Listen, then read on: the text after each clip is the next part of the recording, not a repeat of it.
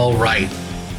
It is Cheeseheads in Chicagoland. It's week 3, and we are here to talk about the Packers lost their first road game and a loss to the Washington Redskins. Tough game to watch. 31-17 is the final score. We're going to go back through it. We're going to do the due diligence of breaking down this game. A tough game, maybe a pivotal game in the Packers season, as far as it could get better from here. It could get worse. I'm Mike Fleischman. Along with me at the kitchen table of my Southside estate, it's Matt Mellumstetter. Thanks for coming down, buddy. Hey, Mike, how you doing?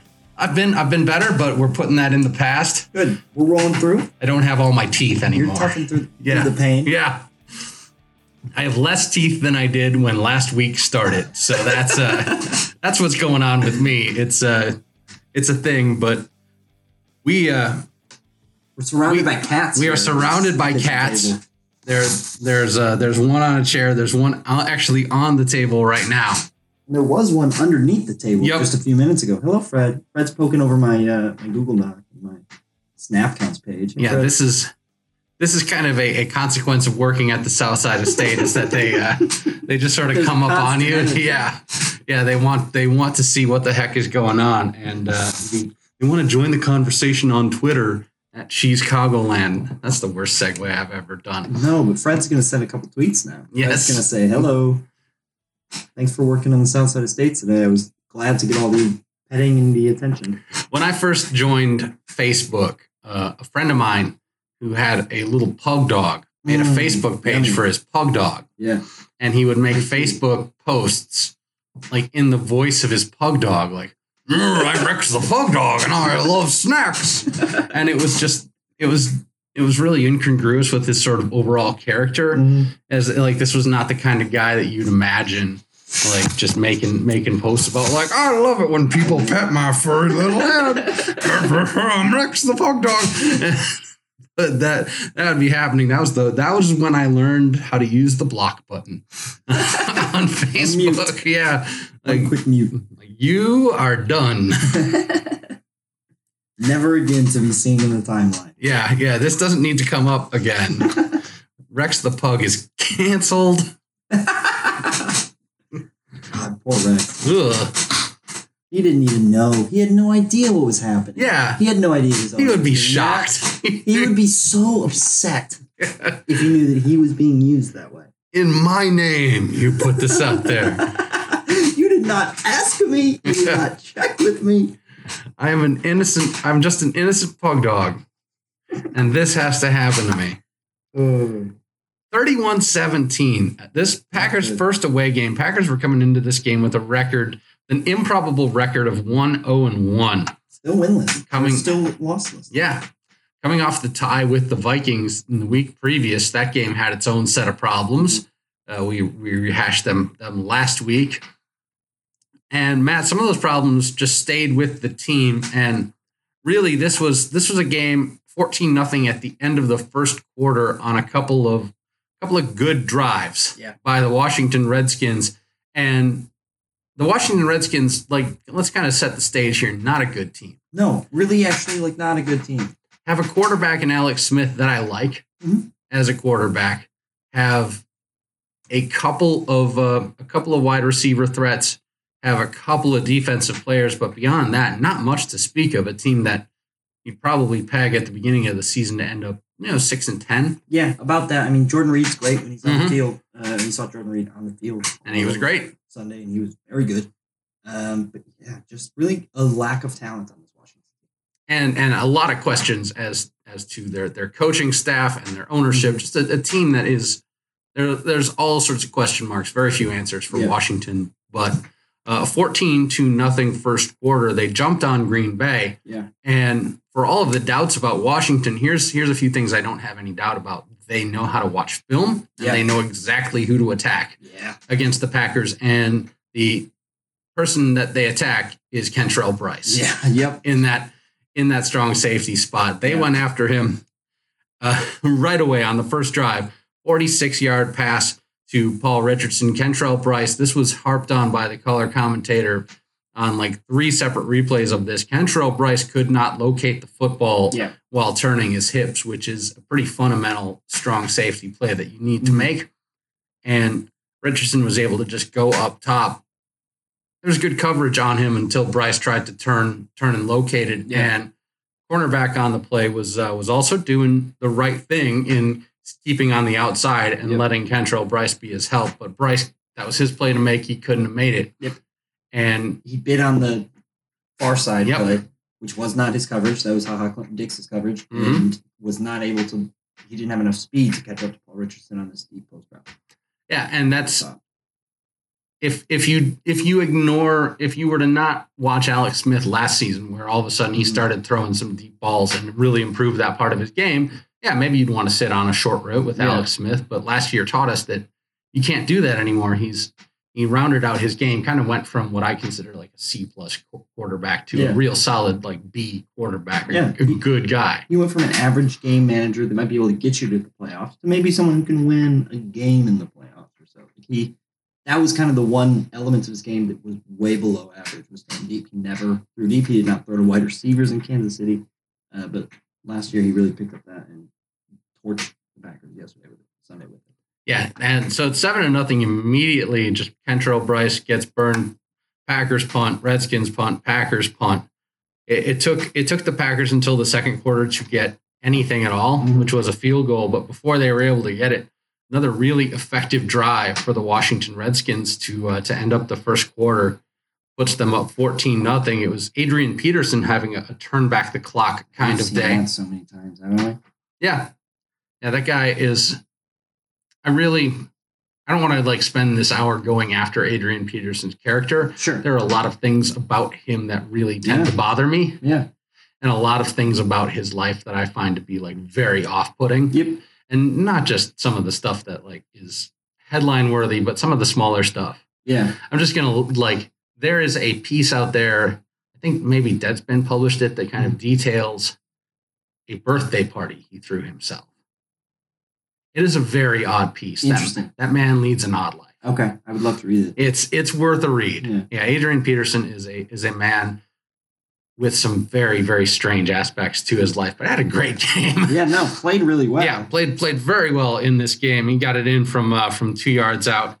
It was that first and goal at the 2 was set up by a penalty in the end zone on Devon House. In fact, this was the drive in which every first down, I believe, except the first, was set up by a Green Bay penalty. Yep, this was pass interference, right? Yeah, penalty. There was pass interference on Jair Alexander, second and 8. First and 10 at the Green Bay 36. Pass interference on Tramon Williams covering Josh Doxson. And then pass interference in the end zone on Devon House covering Josh. Yeah, so a couple of first downs set up by actual plays, but 3 pass interference penalties. They were some of them existed, some of them didn't. Yep. But that's foreshadowing for later too. Is the officiating in this game? It got the flags started coming out early and often, and once you get those refs reaching for that flag, oh boy, it's going to start coming out in a big way. Yellow.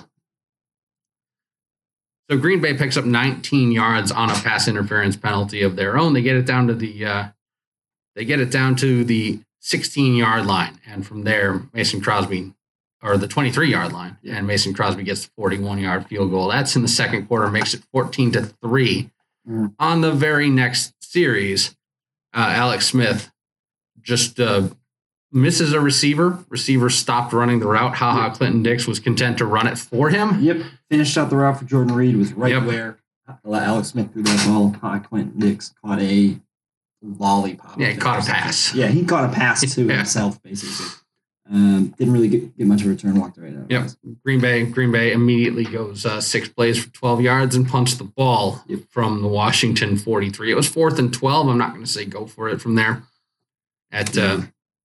But they punted, they downed it at the 2, and Washington immediately responds by going 98 yards and 8 plays. Yeah. And this is the part where it really starts to look as though, like, all right, there is something about this Packers defense that is not working right now. Yeah. And what wasn't working was that the front four aren't getting there. Yeah. there's not much of a pass rush that's getting home, and the loss of Wilkerson is not going to be helping that going forward.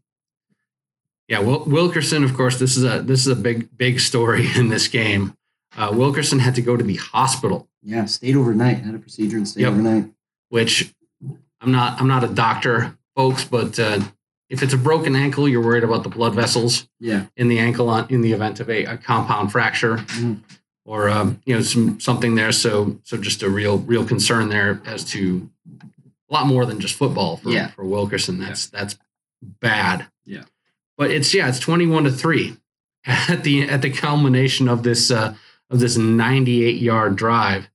And Adrian Peterson is gashing you on this drive. Alex Smith scrambles a couple times. Scrambles, hitting Jordan Reed all over the place. Jordan Reed's very good.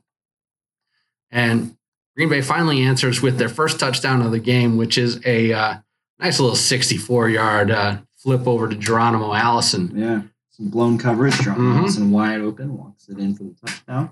Geronimo's been doing at least one good thing every game. Every game, it feels like we can count on Geronimo Allison to do something really good. My dude has a very, very vicious move when he fakes. Yeah. People bite on his move because he really seems like he's committed to like that inside turn when he makes the double move. Guys are falling for it. He's shifty. Right now. He runs good routes. He's got great hands. I think Geronimo Allison's been the most consistent player we've had on this receiving corps this far this year. Yeah, we saw Jimmy Graham catching some stuff on that drive, but really that was a great Geronimo Allison play. Good throw by Aaron Rodgers. We're going to talk more about how Aaron Rodgers looks overall later on, but it's 21-10 at this point. You need the defense to respond. You need a hold going into that. You don't get it. 2 minutes and 15 seconds left to go in a half. Washington just goes down and gets themselves another touchdown on another Adrian Peterson run, and it's a deep pass to Vernon Davis. Yeah. Talk about turn back the clock night. Jeez. Vernon Davis. Adrian Peterson. Vernon Davis goes deep right, 50 yards with Clinton Dix on the coverage. Yeah, that sets him up 1st and 10 at the 21, and immediately pass to Crowder, and then Adrian Peterson takes it in. Green Bay can't get anything with 21 seconds left. Go into the half. They are down 28-10. And you just got the feeling with the way it was going for Green Bay that was going to do it. And it almost did, except Green Bay launched a good drive coming out in the second half. Yep.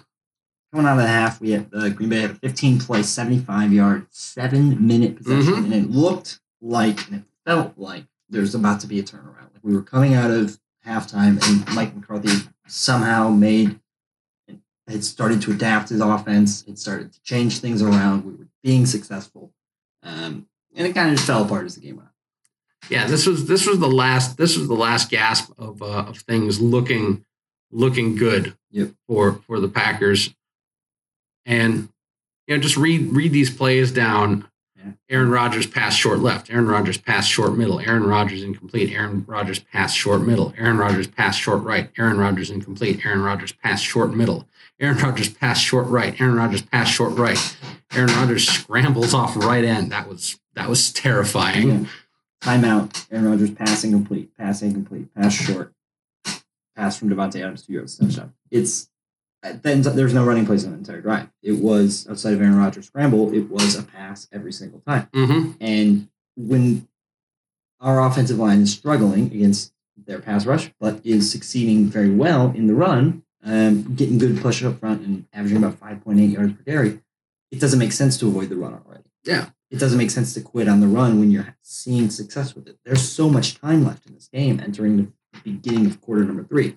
There's 30 minutes left. That's a lot of time. Gain 11 points. It's also pouring rain. Yeah. In our nation's capital and prime swamplands of Washington, D.C. It's pouring rain. And FedEx Field is humid. Not a good place to play in the rain. The turf is garbage. Yeah, it's a terrible field. Chunks are flying everywhere. Guys aren't planting. The balls are lubed up and extra slippery. Yeah. And from there on out, it's It's 28-17, and Washington's going to add a final field goal to finish this out. Green Bay has to punt a couple of times, and this is where it starts to look real bad. Yeah. Cobb drops a pass that it was ruled a catch, and on review is a drop. Yep, on fourth down. Mm-hmm. Right in the wheelhouse. Very next drive, 3rd and 10, Rodgers incomplete to Kendricks. And when it says incomplete, it means Lance Kendricks forgot to bring arms to this Lance football game. Kendricks dropped another ball. Oh, that was the one that killed me. And it was wide open. It was a perfect throw. It hit him in stride. If he catches that ball, he's got another 15 yards of run after the catch. Just doesn't catch it. I don't know what to. I mean, it wasn't a difficult play. It was just like Cobb's. Yep. It was right in the wheelhouse. I'm going to back us up because I wanted to talk about the drops kind of in succession and also the Cobb fumble. But the drive before that for Washington, this is the one that this is the only thing that people are talking about from this game, is on 2nd and 7 at the Washington 46 on a drive that Washington did punt on. Yep. Alex Smith sacked for a 17-yard loss that is called back because Clay Matthews got called for roughing the passer on, as far as I can tell, was just a sack. Yep. Everyone lost their minds when this happened. And I lost my mind. Yep. The normally calm and reserved host of Cheeseheads in Chicagoland. I lost my mind completely. I was up and screaming at the television. You will have some things for us on the refereeing and how the NFL actively stifles the growth of their referees, but it really is just a terrible rule and a bad interpretation of the rule. I mean, there's very specifically the wording unnecessarily and violently, and must strive to keep their body weight off. Cannot put their body weight on. It's just a bad rule in general, and it's being poorly enforced by referees who are undertrained and under. It's a big mess, and everyone seems to have this same thing. Of course, the NFL does what they do, and they tripled down on that's a good penalty. They issued it the statement immediately. They didn't even wait for the game to end. Kavanaugh-esque. Yeah. They were like, well, here's 65 people who think it was a good idea, and before everyone was like, we ain't even said it was a bad idea yet. That's my politics joke of the week. I'm done with that now. But it was very, very bad because I don't know what Clay Matthews does there to make that place safer. I have no idea. And I can't find words to describe it. We saw a Miami Dolphin tear his ACL trying to keep from putting his body weight down on down on Mr. Derek Carr. Yeah. Who has a first name, which is Derek. Yes, it's Derek. It's very definitely Derek. A Dolphin tore his ACL trying not to sack Derek Carr in an illegal way. I don't know how Clay Matthews can make that place safer. And Richard Sherman has the quote of the NFL doesn't care as long as the QB's safe. They don't care if the rest of us get hurt. Only as long as the QB's safe. I'm going there later, but I'm also, for right now, I'm just, I don't know how you make that play any safer, and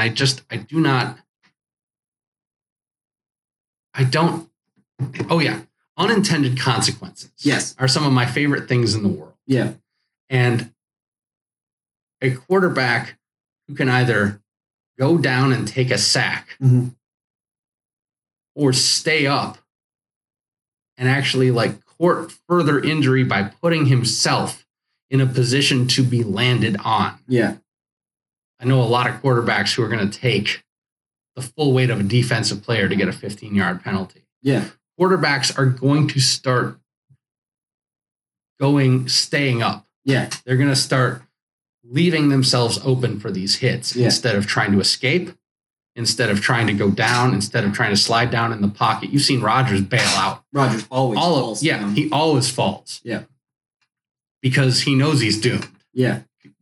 He's got one knee. He cannot run. Yeah. The unintended consequences of this are that quarterbacks are going to start playing for that 15-yard penalty. Start taking it for their advantage. Yep. Have you seen Mike Daniels? You follow Mike Daniels? Oh, of course. You see his tweet earlier today? Missed it.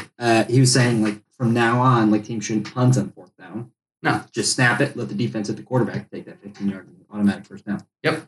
That's all you have to. Because apparently, it's not an unnecessarily violent hit. It's really just any kind of hit, any kind of regular tackle which you would lay down on a wide receiver or running back, anything like that, which would be a legal tackle for them, is now not legal for the quarterback. And there's stipulations to this rule which have existed previously, like the weight rule, putting all your weight down on someone, has existed previously, but they've taken it up. And it's added to these unnecessary consequences.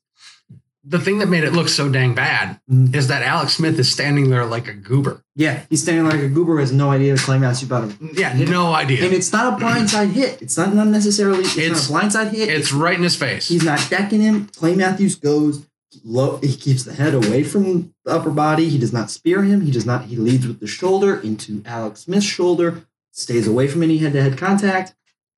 Wraps his arms like the rule asks him to do, and then tackles him. He does not drive. He does not lift his feet. There's no suplexing like we see Daron Payne do to Aaron Rodgers later in the game.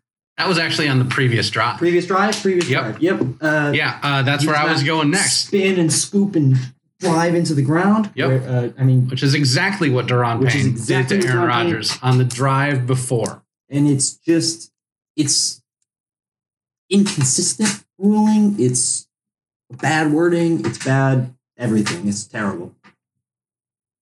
It's really, really bad. And yeah, Payne gets to grab a quarterback around the shoulders, sling him to the ground, and then come down on him as he's going down already. Like Payne gets to do that. But Matthews, who's very visible, gets to do this. And yeah, second half of the program, I'm going to lay out to you like why the refs are calling this the way they are. Please do. And why it's happening the way it is. But yeah, the game is done at that point. After Kendricks drops the deep pass, Green Bay would have kind of one last gasp at 28-17. Yeah. And it's a short pass to Cobb. Fabian Moreau rips the ball out of Cobb's hands. Cobb was garbage in this game. This is Cobb's worst game as a professional football player. Yeah. As long as I can remember, this is the worst game I've ever seen Randall Cobb play. Yeah, he was not ready to play in this game. No. He should have. He looked bad. He looked bad from the early going and should have been benched for Scantling. Yeah. At a certain point, I understand that Cobb is probably in higher favor with the Packers than Valdez Scantling at this moment, but you get a couple of drops and you're not getting open. Like you didn't draft 3 rookie wide receivers to watch Cobb get the ball ripped out of his hands on a 2nd and 6. Yeah, Washington gets the field goal. It's 31-17 at that point. Yep. And before we go to the break, I just want to go to the amount of attrition that this game produced for the Packers. Going into it, no Josh Jones, which is why Kentrell Bryce is out there getting torched on deep balls. Kentrell Bryce should be in there on running downs because he's a willing tackler and he fills the hole quite nicely. Yes, he's very good on rundowns. He's very good in run coverage. And he struggles in pass coverage. He gives you the opportunity to use Josh Jones as a linebacker. Mm-hmm.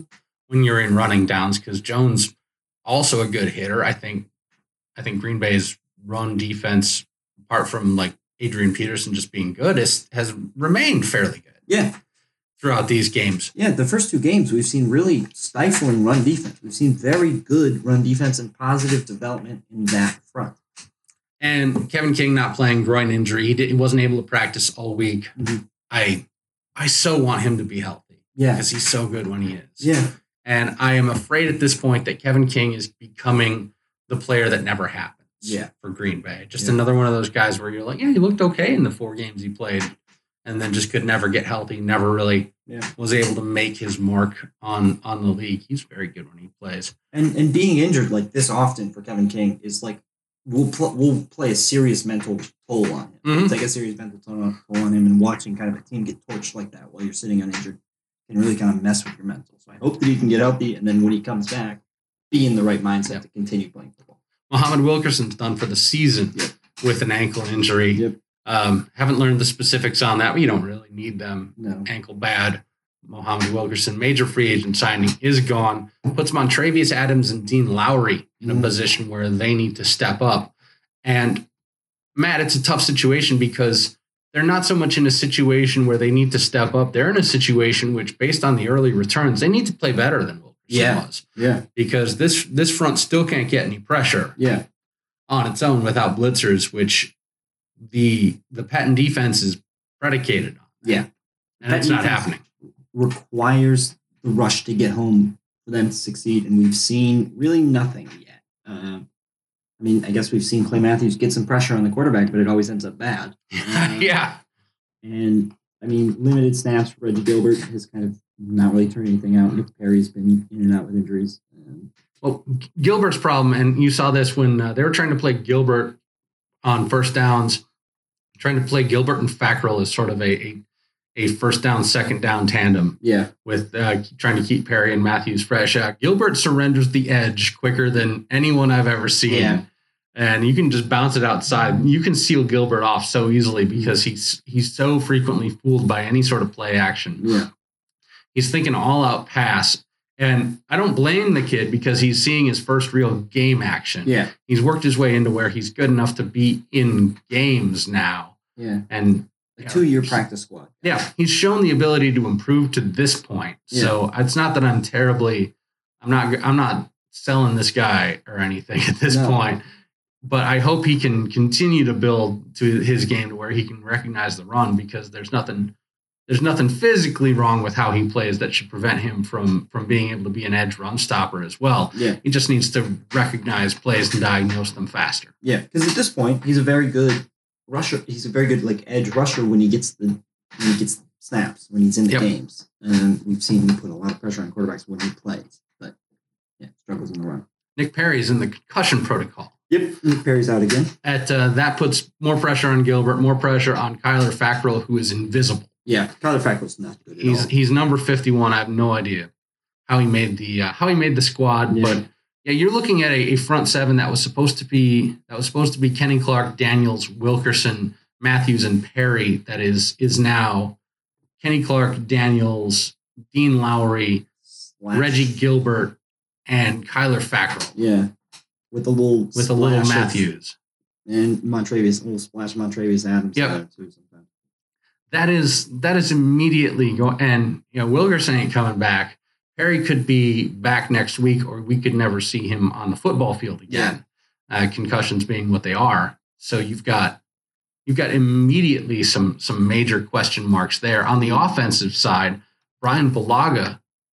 With the back injury goes out. Jason Spriggs comes in and gets and the Bills are just watching the film going like, if it's Spriggs, you just bull rush him back into Rodgers. Yep. Because he's still not strong enough to play tackle. Yeah.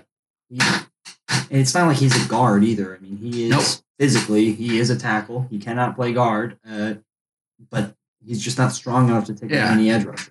I mean, I can barely lift my cat, so I'm going to sit here in my south side of state and just confidently be like, Jason Spriggs is not strong enough to be an offensive lineman in the NFL. Yeah, but you're not a. I'm not trying to be an offensive lineman in the NFL. It's totally true. Yeah, we know what it takes to be an NFL lineman. Like, we can see and we can watch and we can see what his flaws are. If you watch the games, if you're watching this tape, you can tell what the flaws are, and the Bills will be able to tell and will be able to attack what they need to attack. And you watch a guy on the other side like David Bakhtiari. David Bakhtiari, when he first started to establish himself, wasn't strong enough to be an NFL defensive lineman or offensive lineman either. But Bakhtiari has some of the best feet you'll ever see on an offensive lineman. He's also very smart, has very quick hands, and is as good as I've seen at redirecting a defensive player's momentum. He's kind of that kung fu thing of like, let's go the way you think you're going to go. Jiu-jitsu. Yep. He just sends the player where he's supposed to go. Yeah. And Spriggs isn't good at any of that. No, Spriggs is not really. He's good at being tall. He's like 6'7". Yeah, he's a very large man. He's good at being tall and big, but not very good at being strong or doing the offensive line stuff. Yeah, I would not be surprised to see them try and get the veteran Brian Bell out there if Bulaga can't go.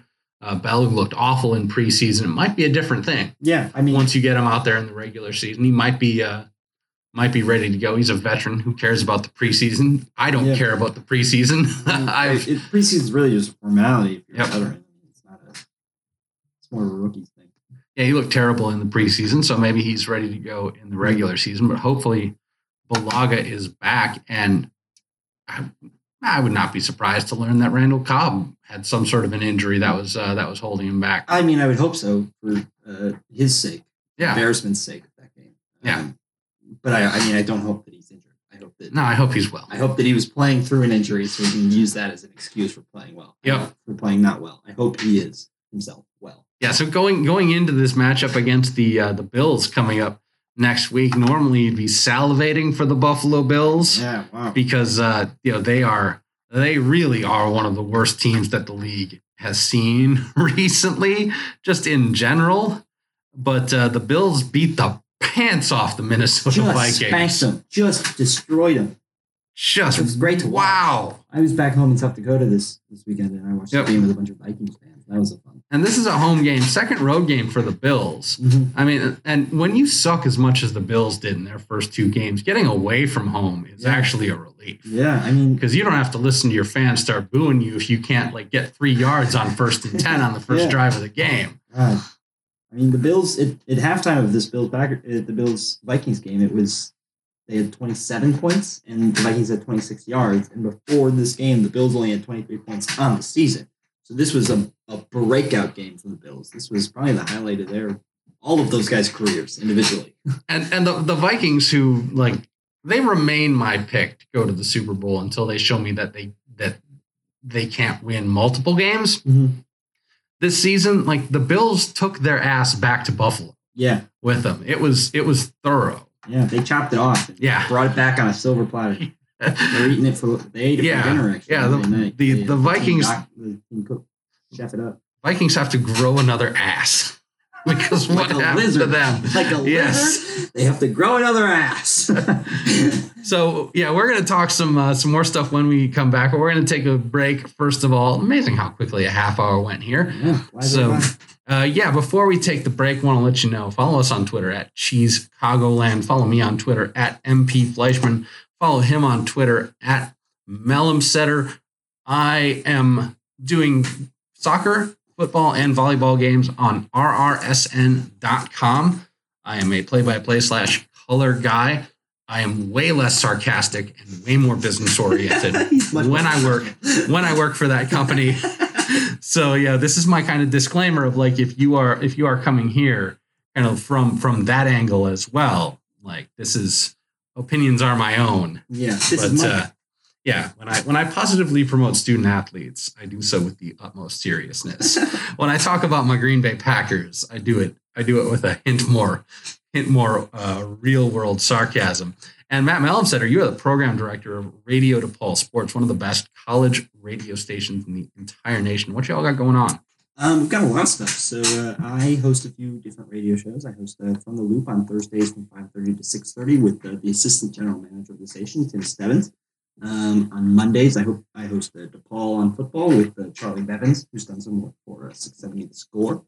And then I also host a show from 6:30 to 7 on Radio DePaul Sports on Mondays called Sports Ball, where I review, kind of go over the history of a ball and how the sport developed around that ball, how the ball developed. And then at the end of the show, I review it and I tell you what it should be used for. Should this ball be used for passing? Should this ball be used for catching? Should this ball be used on the beach, in the park? What's the ground rules for this ball's use? What's your next ball? Next ball is basketball. Oh, another solid classic. choice. Another classic. We'll get into the exotic balls kind of as the year goes on. So many options as to what you can do with a basketball. Handballs, like the urban handballs, kind of the ones where you smack them against the walls. Oh, yeah. Ping pong ball?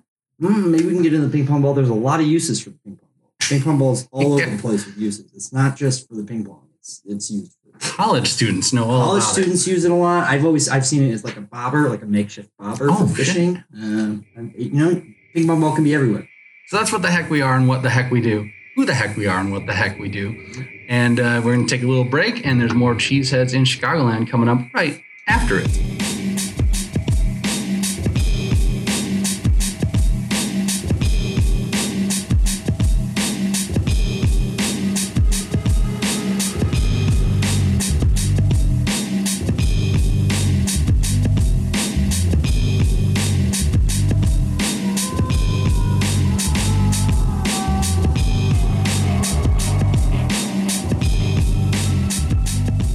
for the second half of Cheeseheads in Chicagoland. I'm Mike Fleischman. That's Matt Mellemsetter. And Matt, everyone's talking about it. We got to talk about it too. The NFL's roughing the passer rule has blowed up in the NFL's face. Really the way a lot of things have blown up in the face of the NFL in recent years, and that it's a classic example of the NFL's overreach and overcompensation. Yeah, some would say it's a poorly ran company. Some might say that the head of the NFL really doesn't know what he's doing. I don't know. That might be crazy. And yeah, some might say that this is a crony organization that has just been very content to rake in money for years and years and years, and has what we've seen as far as athletes and other smaller elements of sports. And when I say smaller, I mean like less wealthy, sure, less powerful, and less connected to the media. Yeah. Than ownership is. What we've seen with social media is that athletes have been able to establish their voices, and of every league, the NFL has reacted the poorest to that. Absolutely. And the way that they make the rules is not directly related to that, but the way they're responding to controversy is very poor. In that they have like tweets ready. Yeah. Like the color commentator on the game is not even done complaining about the Clay Matthews hit when the NFL is tweeting out like multiple tweets about why that's a valid hit. What does it remind you of? It reminds me a lot of Donald Trump's Twitter. Yeah. Like it reminds me a lot of like when something goes like something crazy happens with Donald Trump, and before he's finished reading the breaking news reports on Twitter saying this is false, this is not true, this is false, this is not true, in all caps and in much more vulgar language. Now there's I want to digress here because I can't stand Trump just in general. Sure. Like in general, I'm diametrically opposed to him, but there's almost something that I pathologically admire about his ability to just like hoop himself on national TV and be like, that was great. Every day. That was exactly what I wanted to happen. His ability to just like do things that are awful and then be like, or like have things go completely the opposite way of what he wanted, and then to be like, everything happened the way I wanted it to. He's like the kid in middle school. It's always like, yeah, no, that's what I planned. I planned to do that. I meant to do that. Yeah. And his ability to maintain that as a way of life for like 70 years. Also, I want to give him credit because he went to the, of course, North Carolina, and was meeting with the survivor of a hurricane who had a boat land in his backyard. And Donald Trump to this man goes, well, you have a boat now. That's good. And that is actually genuinely a very, very funny thing to say. And if he was a human being that was like compassionate or competent. If he knew that was actually a joke. If he was actually just like sort of dissembling, using a dissembling remark to like kind of, it's because it's a thing I do. It's a thing I recognize in myself. Like, I will tell a joke at a funeral. That's a song lyric, but I'll do that. Yeah.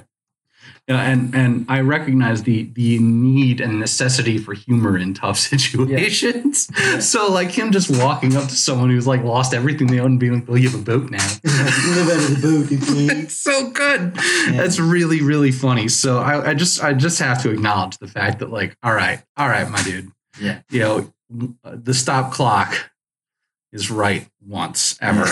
And that was actually quite funny. But I want to just go on an extended rant about how the NFL has treated their officials and how they've reacted badly to just players having more say in general. Yeah. They have reacted badly to players' attempts to organize, but they've especially reacted badly to referees. Yeah.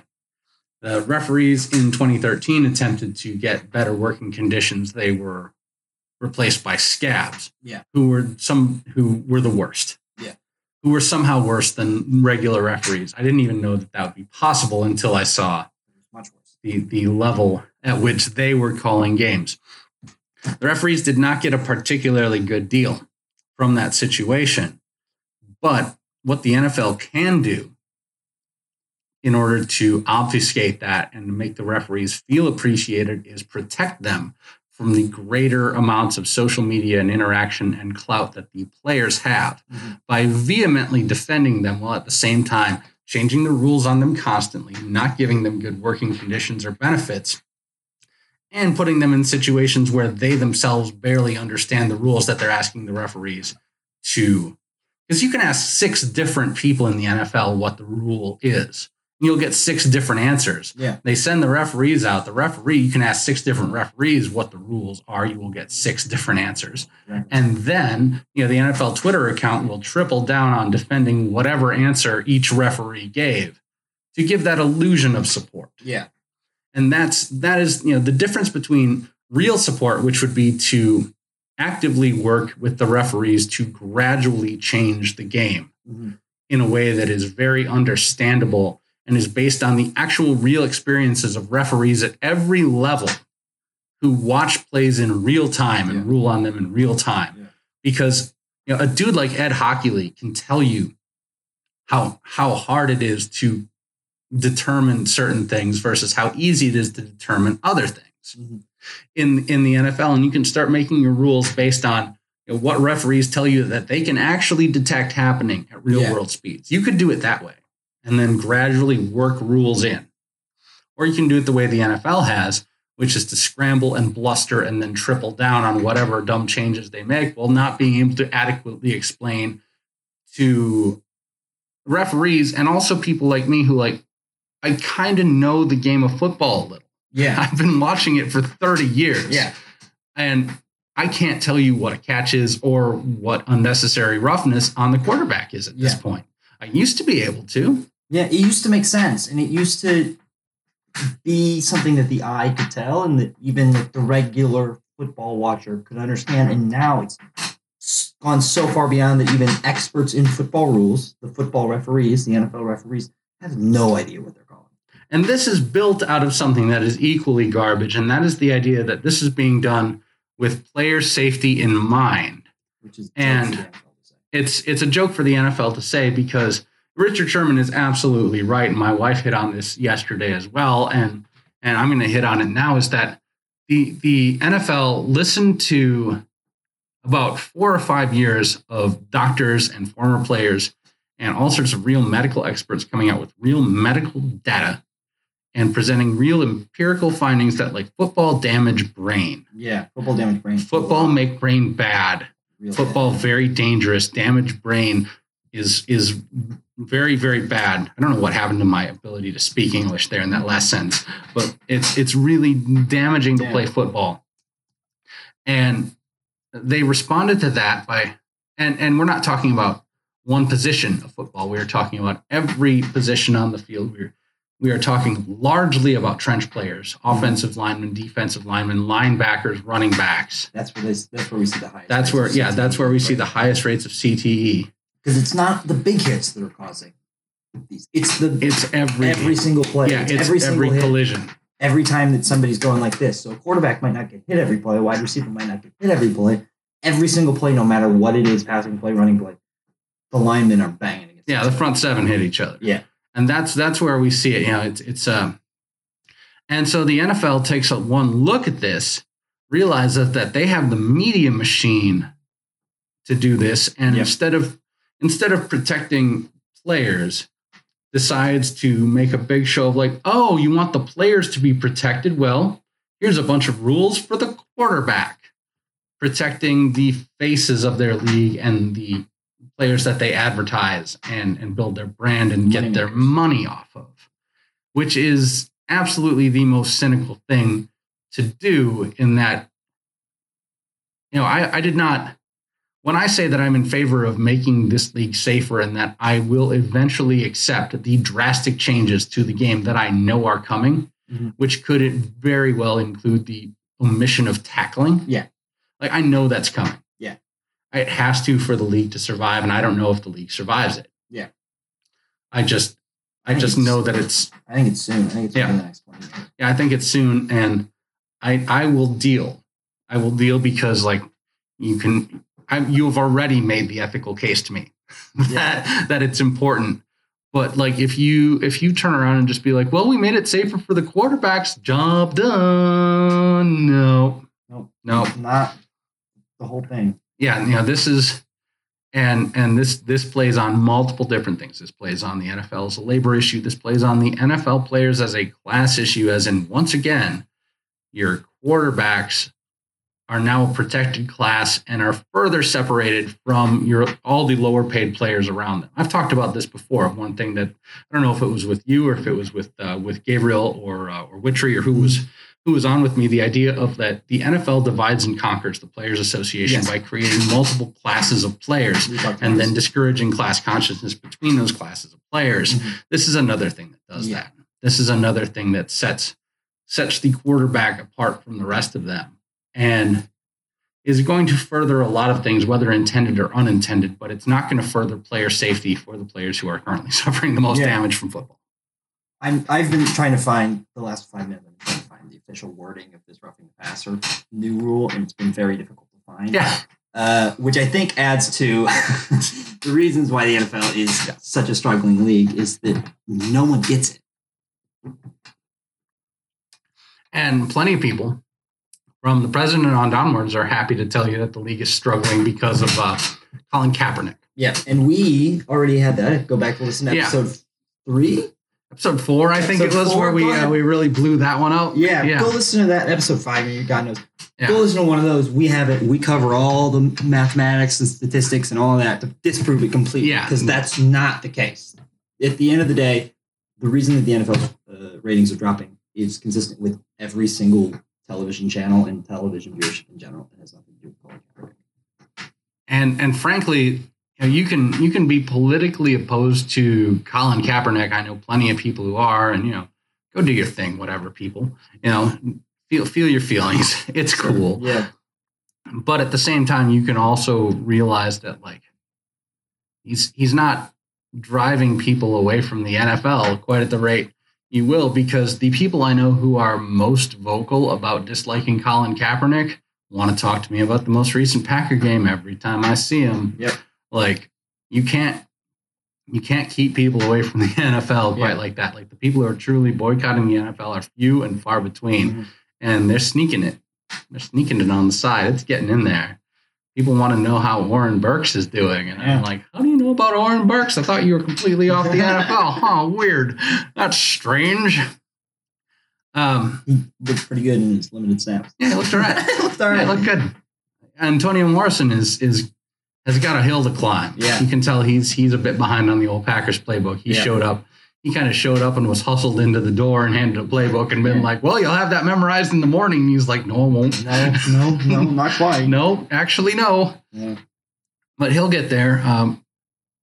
I hope Jackson and King are able to get on the field very, very soon. Yeah. And if they're not, Earl Thomas is out there. Yeah. And I watched Kentrell Bryce get just sort of toasted like a marshmallow on a bunch of plays, and I find myself realizing that, if you are talking about going ahead without King and Jones for the next 10 games, boy, Earl Thomas probably helped you out a little bit. And so what we've seen so far is, before the season, Dallas offered a second-round pick. The Seattle Seahawks turned it down. Man, I think if the Packers can offer a second-rounder, I think you have to go after that. I think you really have to pursue Earl Thomas in whatever they are interested in. I think it's time to go after Earl Thomas. Yeah, I think it's a no-brainer at this point. It's a position of need right away. He's the exact right antidote to a tandem with HaHa Clinton-Dix, who is not playing any harder than he has been. His play has become soft. Yeah. And it's not soft in that way of he sucks, but soft in that way of he is not a factor in the run game. And he is very much a safety gap kind of player. He is there to push players out of bounds to avoid the big play and provide safety help. And you'll notice that teams don't throw his direction when he's safety help over top. Yeah. He's still good as a ball hawk. He takes away the side that side of the field very frequently. Yeah. It's just that anyone to step up and kind of take away the middle hook area, kind Yep. of take away what Earl Thomas is so successful at, which is patrolling the dead center of the field and moving up and making his tackles in kind of that second level, like in that linebacker zone where Earl Thomas is so successful. Yeah, you need a guy next to HaHa Clinton Dix who enjoys pain. Yeah, who loves to hit. Earl Thomas is your guy. He's only 29. He's not aging out yet, and safety is a position where we've seen guys succeed deep into their careers.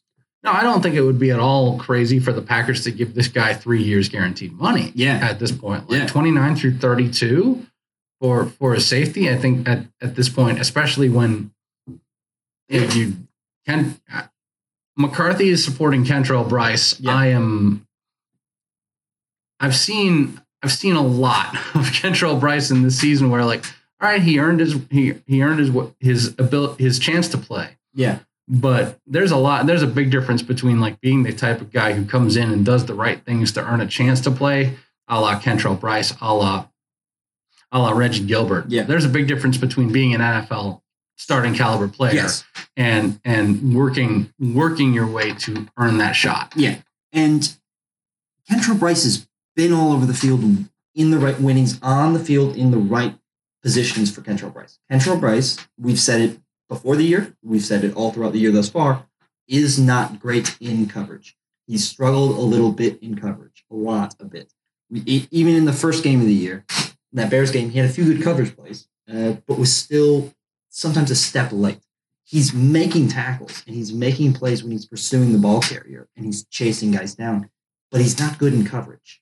And Earl Thomas is really freaking good in coverage. Yeah, and Kentrell Bryce is now coming off a game where he gives up the first score of the game by simply losing the ball. Yeah, gives up a couple more plays, bites on fakes, is staring down quarterbacks. Yep, and then I'm not going to say caused, but contributed to the Wilkerson injury because it was his legs that took Wilkerson down. Yeah, as he was inside on the play. Yeah, that'll mess you up. Yeah, Kentrell Bryce. His head may be bad. Yeah, from the game he just had to play. That's the kind of game that'll leave a lasting impression on you. That's the game that'll make you a little gun shy. It'll make you a little skittish. Yep. It'll make you a little scared to go and do what feels natural. And also, I think the thing about Earl Thomas is that at the end of the day, man, the safety's the most difficult position to find. I think really at the end of the day, a quality all-star level, Pro Bowl, all-pro safety is maybe the most difficult player to get outside of a quarterback, especially on the defensive end, to get a real solid safety. And if the Packers had Earl Thomas and HaHa Clinton Dix back there, and HaHa Clinton Dix, with the help of Earl Thomas, is allowed to go back to being HaHa Clinton Dix, playing hard, pursuing the ball, playing his kind of ball hawk center field type position while Earl Thomas handles Earl Thomas' responsibilities. That's now a valid secondary again. It is, and if they're turning down a second round pick, you don't give up a first in any possible quantum universe for Earl Thomas. No. I look at the Earl Thomas situation, go like third, and possibly add in like if you have yourself like a fifth or a sixth in your back pocket as well. Yeah, or a player who like a Kentrell Bryce that can take Earl Thomas's position in Seattle. We can swap players plus a pick. Because you get younger when you add Kentrell Bryce. You get much younger. Which the Seahawks are currently dismantling their entire team. Yeah. They're trying to just put Russell Wilson out on the field with nobody. With a clown. Seeing how that works. Position players. Question for you, Mike. Yeah. So Seattle, if they let Earl Thomas walk, they get a third round compensatory pick. Say that word for me. Compensatory? Compensatory. Thank you. Yeah, you're welcome. In 2020, they want to get younger. What's your verdict on Josh Jones? If Josh Jones and maybe a third round pick. If they're asking for Jones, that's a tough ask because we haven't seen anything of Jones.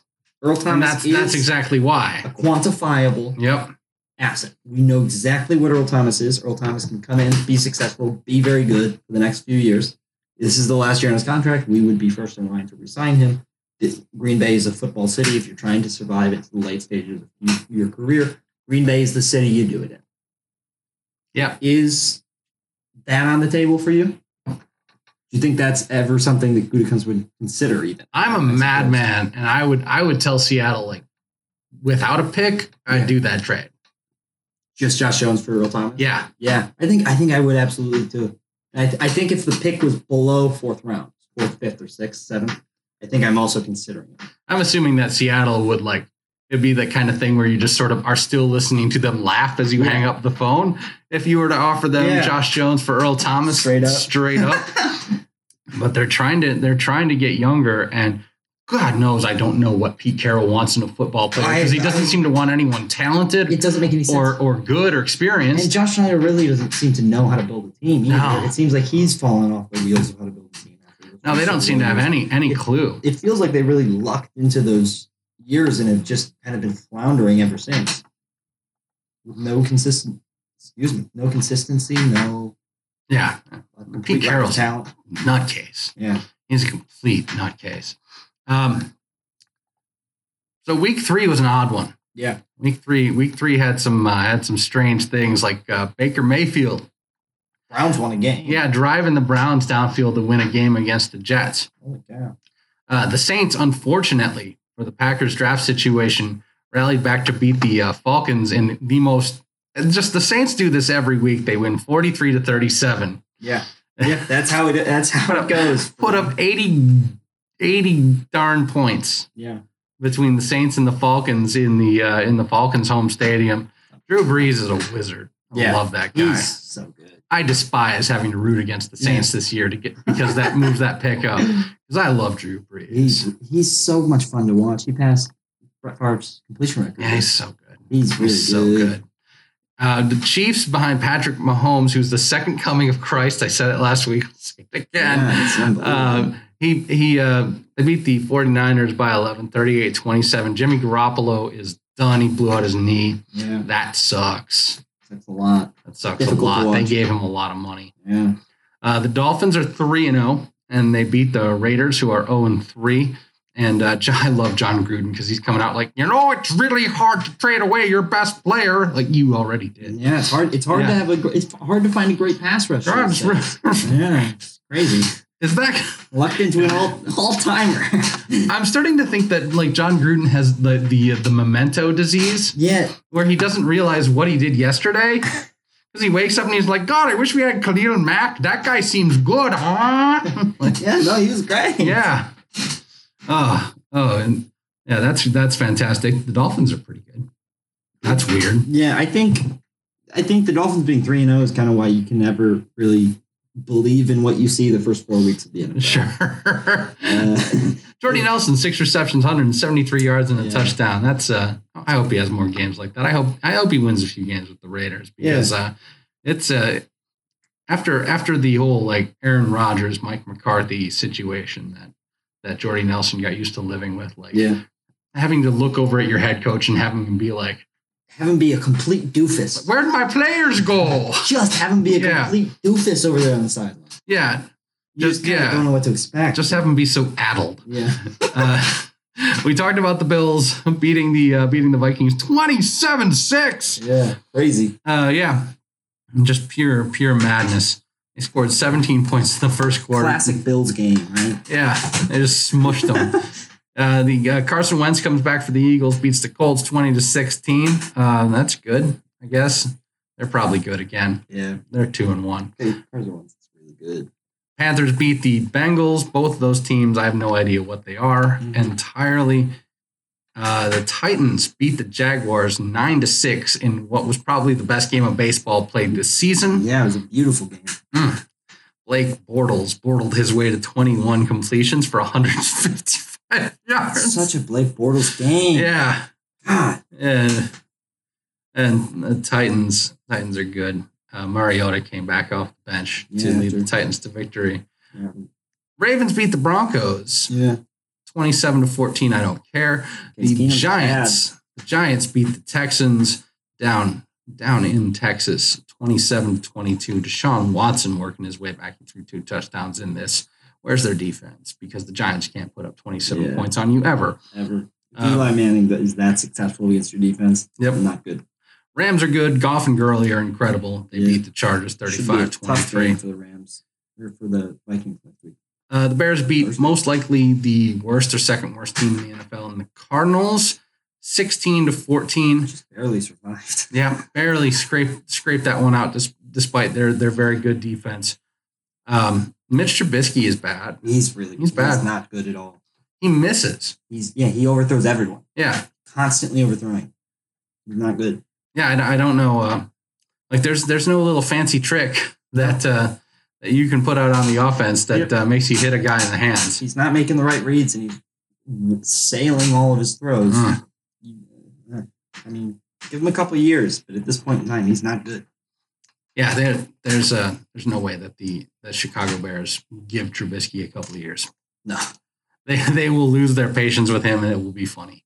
The Seahawks beat the Cowboys 24-13. What the heck are the Cowboys this year? Both terrible. Because the Seahawks are awful. Yeah, both of those teams are terrible. Dak Prescott's been atrocious since Tony Romo left.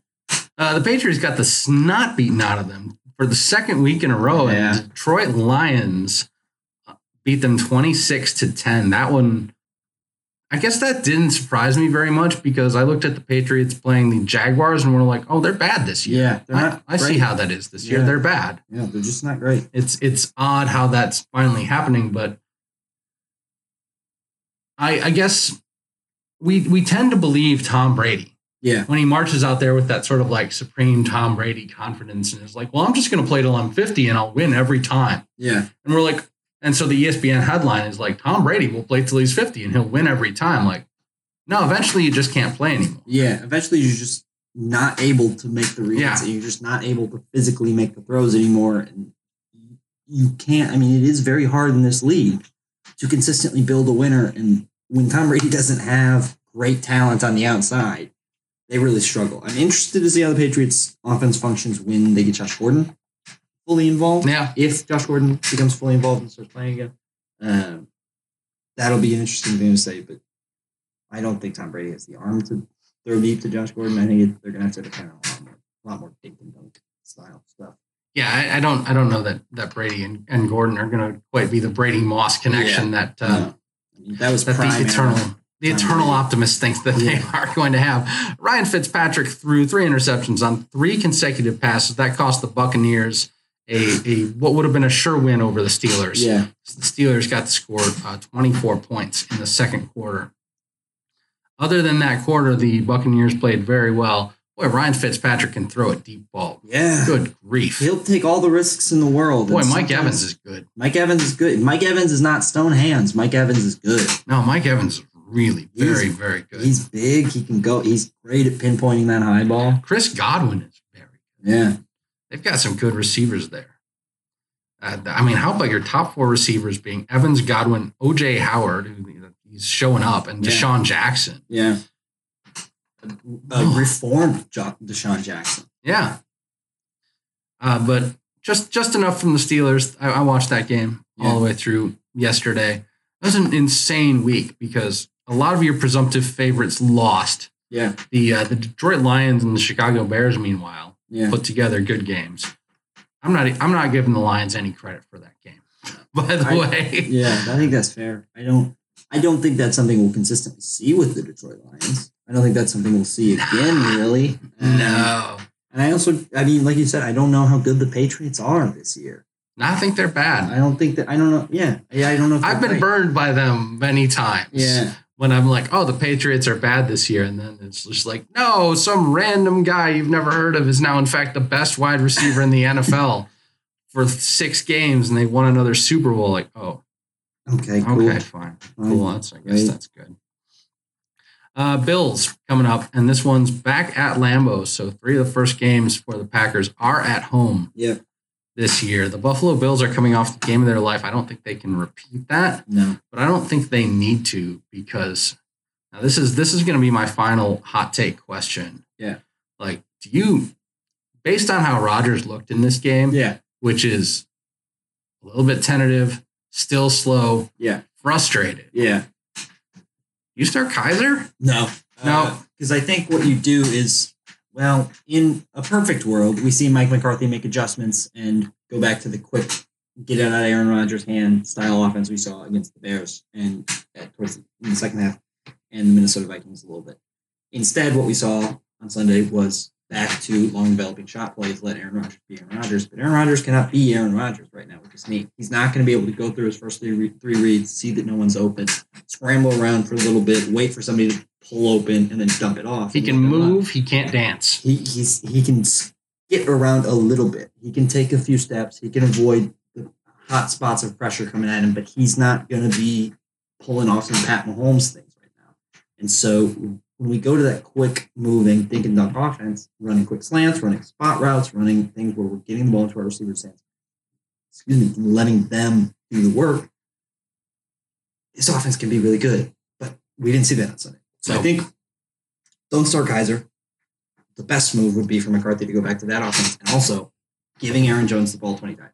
Yeah, that would be a really good Feed idea. Aaron Jones the ball and let him run and give him a chance to play against the Buffalo Bills. Please, Mike, please.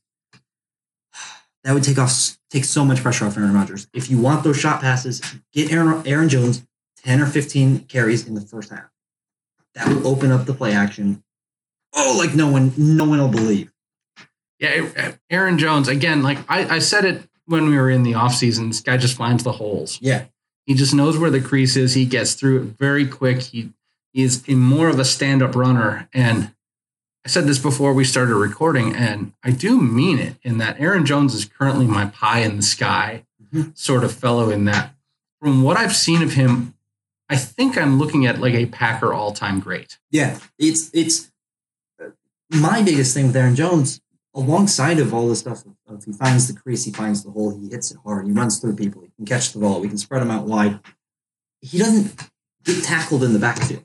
Nope. He will find a way to get back to the line of scrimmage. He will not lose 2 or 3 yards. He will find a way to get back to the line of scrimmage, even if he's sitting back and waiting for that hole to open up. If it doesn't open up, he'll just get back to the line of scrimmage, and there won't be a negative play. It'll be just a fine play. It'll reinforce the play action as a possibility. When you open up the third quarter with 10 straight passes on a 10-play drive, no one's going to believe you if you go to play action. They're just going to think, oh, it's a play action. Jamal Williams to me looks like the most third down running back I've ever seen. Jamal Williams is a great third down running back. And he looks like a guy who you'd love to have as a third down running back. I love Jamal Williams as a third down running back. He's great in pass protection. He might be the best pass protection running back I've seen the Packers have ever. It's a safety valve. It's not a sixth lineman, but it is someone you can trust with a linebacker coming in. Aaron Rodgers, Jamal Williams, a hill. Jamal Williams will knock him out of the way. He knows where they're coming from. Yeah. He's smart in the backfield. He's just not a 25 carry guy. Aaron Jones needs to be getting the ball 20 carries a game. He needs to be catching the ball 3 or 4 times a game. He's a serious backfield talent, and from here on, he should be utilized. I mean, I'm assuming that he was not utilized Sunday because he's been out for 3 games with a hamstring injury in the preseason and 2 with a suspension, missing 5 games as everyone else has been playing. Is kind of not the best way to get warmed up and into that football mood. That will get you on the bench. That will get you on the bench. But from here on out, look, we need it.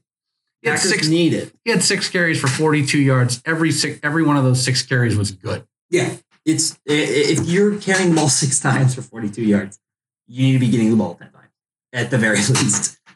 Yeah, Jamal Williams was pretty good in this game too. Yeah. He had 5 carries for 29 yards. I think you're seeing that the Ty Montgomery experiment is. I think Aaron Jones is going to put an end to the Ty Montgomery experiment, and he might be used as a wideout. And I also think that his position as somewhat of a replacement for Lance Kendricks in the shorter passing game, or possibly as a blocker. Yeah, could start working out well because he's still tough. He's still an athlete. Yeah, and he's well sized. I mean, the thing that I think we forget about Ty Montgomery is he's still 6'2", 225 pounds. He's big. He's bigger than Randall Cobb, while still having very good twitch mechanics and twitchy speed and good route running. But he's really good in the passing game, and I would like to see Ty Montgomery used outside a little bit more, how he was as a rookie.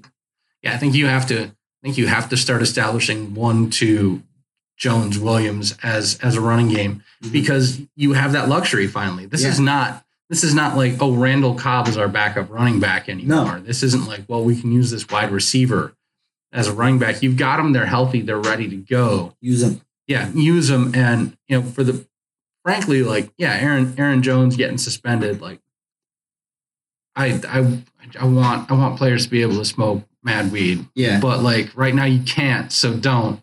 Like it can't happen again. Yeah. Yeah. Until the league finally gets smarter. Yeah. He's got to be able to stay on the field, and if he does, I really have high hopes for the guy. So that's my one good takeaway, and therefore from this game, Aaron Jones is my head cheesehead. Good. Hey, we got it. I remembered it. Great job. I remembered it, and I segued into it nicely.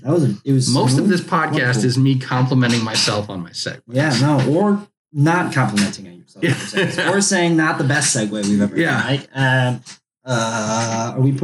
I on the spot for this cheesehead of the week? Yep. I'll take Aaron Rodgers. Aaron Rodgers had a game to put us in positions. I think a big part of that was play calling, and I think his receivers did not perform. Yeah, the drops done got him. Drops on 3rd and 4th downs. That'll hose you. That'll screw you every time. Fumbles on completed passes. That'll screw you. I think really Mike McCarthy's play calling really left us up a creek without a paddle.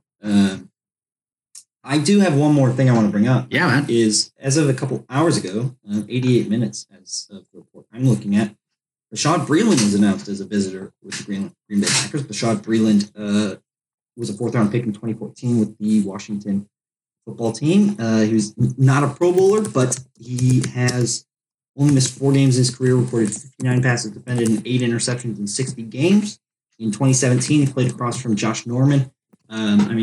I don't know how much smack he put into Pro Football Focus. I think it's a relatively, it's a fine website. It's not the best in the world. It's kind of ambiguous, but Josh Norman, considered one of the best cornerbacks in football that year, had a 79.1. Bashaud Breeland had a 79. So sure. He's good. Failed his physical with the Panthers. Well, here's what compounds it, is that as of 37 minutes ago, oh man, Devon House hits the IR. Okay, yeah. Yep. Sounds good. Yeah, Devon House is now on the injured reserve. Devon House, even if he wasn't injured in those first 3 games, played terribly. Looked like he was playing on one leg. He looked done. He looked absolutely done. He looked cooked, and not like the NFL was his league anymore. I think Bashaud Breeland would be a huge sign. I think he would. I think, and that's the Packers have looked at him and passed him up a few times. So when you have a secondary full of guys who are not healthy at the moment, a guy who has had trouble getting healthy might not be it, but I'm glad I'm not Brett Goodkunst, because right now I'm staring down a secondary that absolutely needs help because a lot of the things that perennially have not gone right are continuing to not go right. Yeah.